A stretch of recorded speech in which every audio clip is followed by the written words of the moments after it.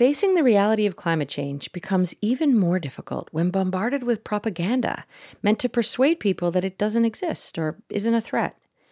Fossil fuel companies stand to lose a lot of money when we transition to all renewable energy. They have an interest in creating highly credible seeming critiques of climate science. To learn more about the power of such propaganda and a force that can help people see through it, I spoke with John Kaiser, an instructor of history at Wake Tech Community College in North Carolina.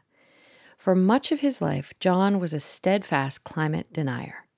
There was a video that I used to show when I would put out tables for my conservative group at my college, and it was made to look really serious and really legitimate. So there were two news anchors sitting at a desk, or they were supposed to look like news anchors, and they would tell you all about how climate change is actually going to make the world a better place, because there's going to be more CO2 and because plants thrive on CO2 and they'll get bigger and lusher and the fruits and vegetables they produce will be even bigger and more nutritious. And so it was an entire well-orchestrated kind of bit of propaganda.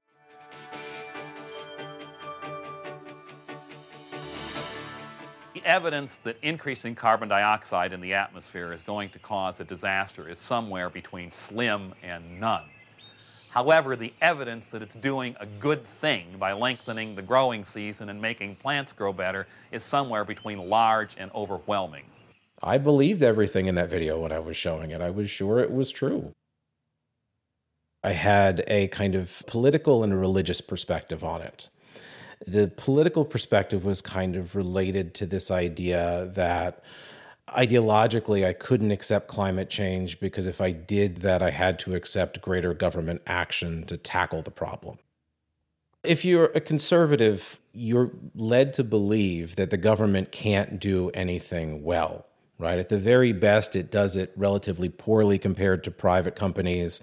At the worst, it does it in ways that infringe on your liberties and your rights. So what you end up with is this kind of fear that if you have any kind of area where the government expands, it means your liberty declines. And so the ideology says you can't trust government to handle problems.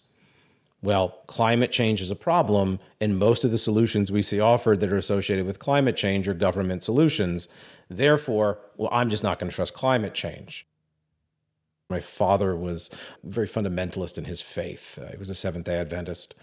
We would go to these creation talks, and within that, there's a kind of a whole dialogue of, God flooded the earth once and made his promise he'd never flood it again. So when these environmentalists tell you the seas are rising and they're going to flood over the land, well, then they don't believe in God, because God told us he would never do it again, so it can happen again. And so I had those kind of two things, that religious and political converging, that made me a pretty strong climate science denier. I wanted to know how an idea that was so intertwined with John's sense of self could actually change. When and how did he change his mind? I was a teaching assistant, and one of my students came in to me because they hadn't done the last paper. And they told me, I came out to my parents, and they kicked me out of the house.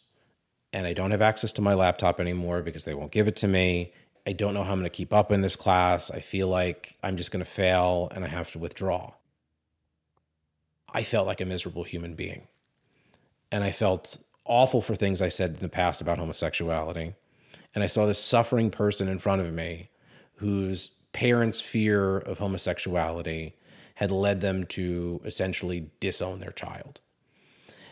And I connected that with a lot of the arguments I made at kind of an emotional level, because I had to hear the students say this and realize I've been parroting these arguments about homosexuality that grow out of the kind of beliefs this person's parents have.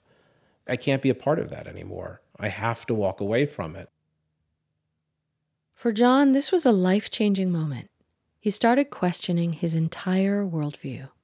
That was kind of that first big break. And then after that, well, then it was the drug war and other things. But I mean, that was the first rupture there. That was the first real tear away at my identity as a conservative.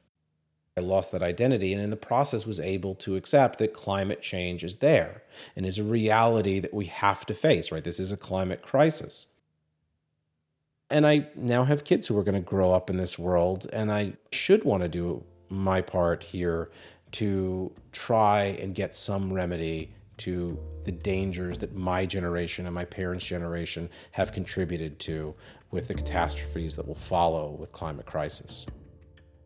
Perhaps the most effective tool to help us face the reality of the climate crisis is to think about the next generation.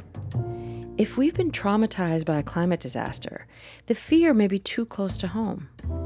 And even if we haven't, many of us live with a kind of pre-traumatic dread, which can also be paralyzing. I believe that love is stronger than fear. When we tap into love for future generations, we can access our courage to face what we fear and act.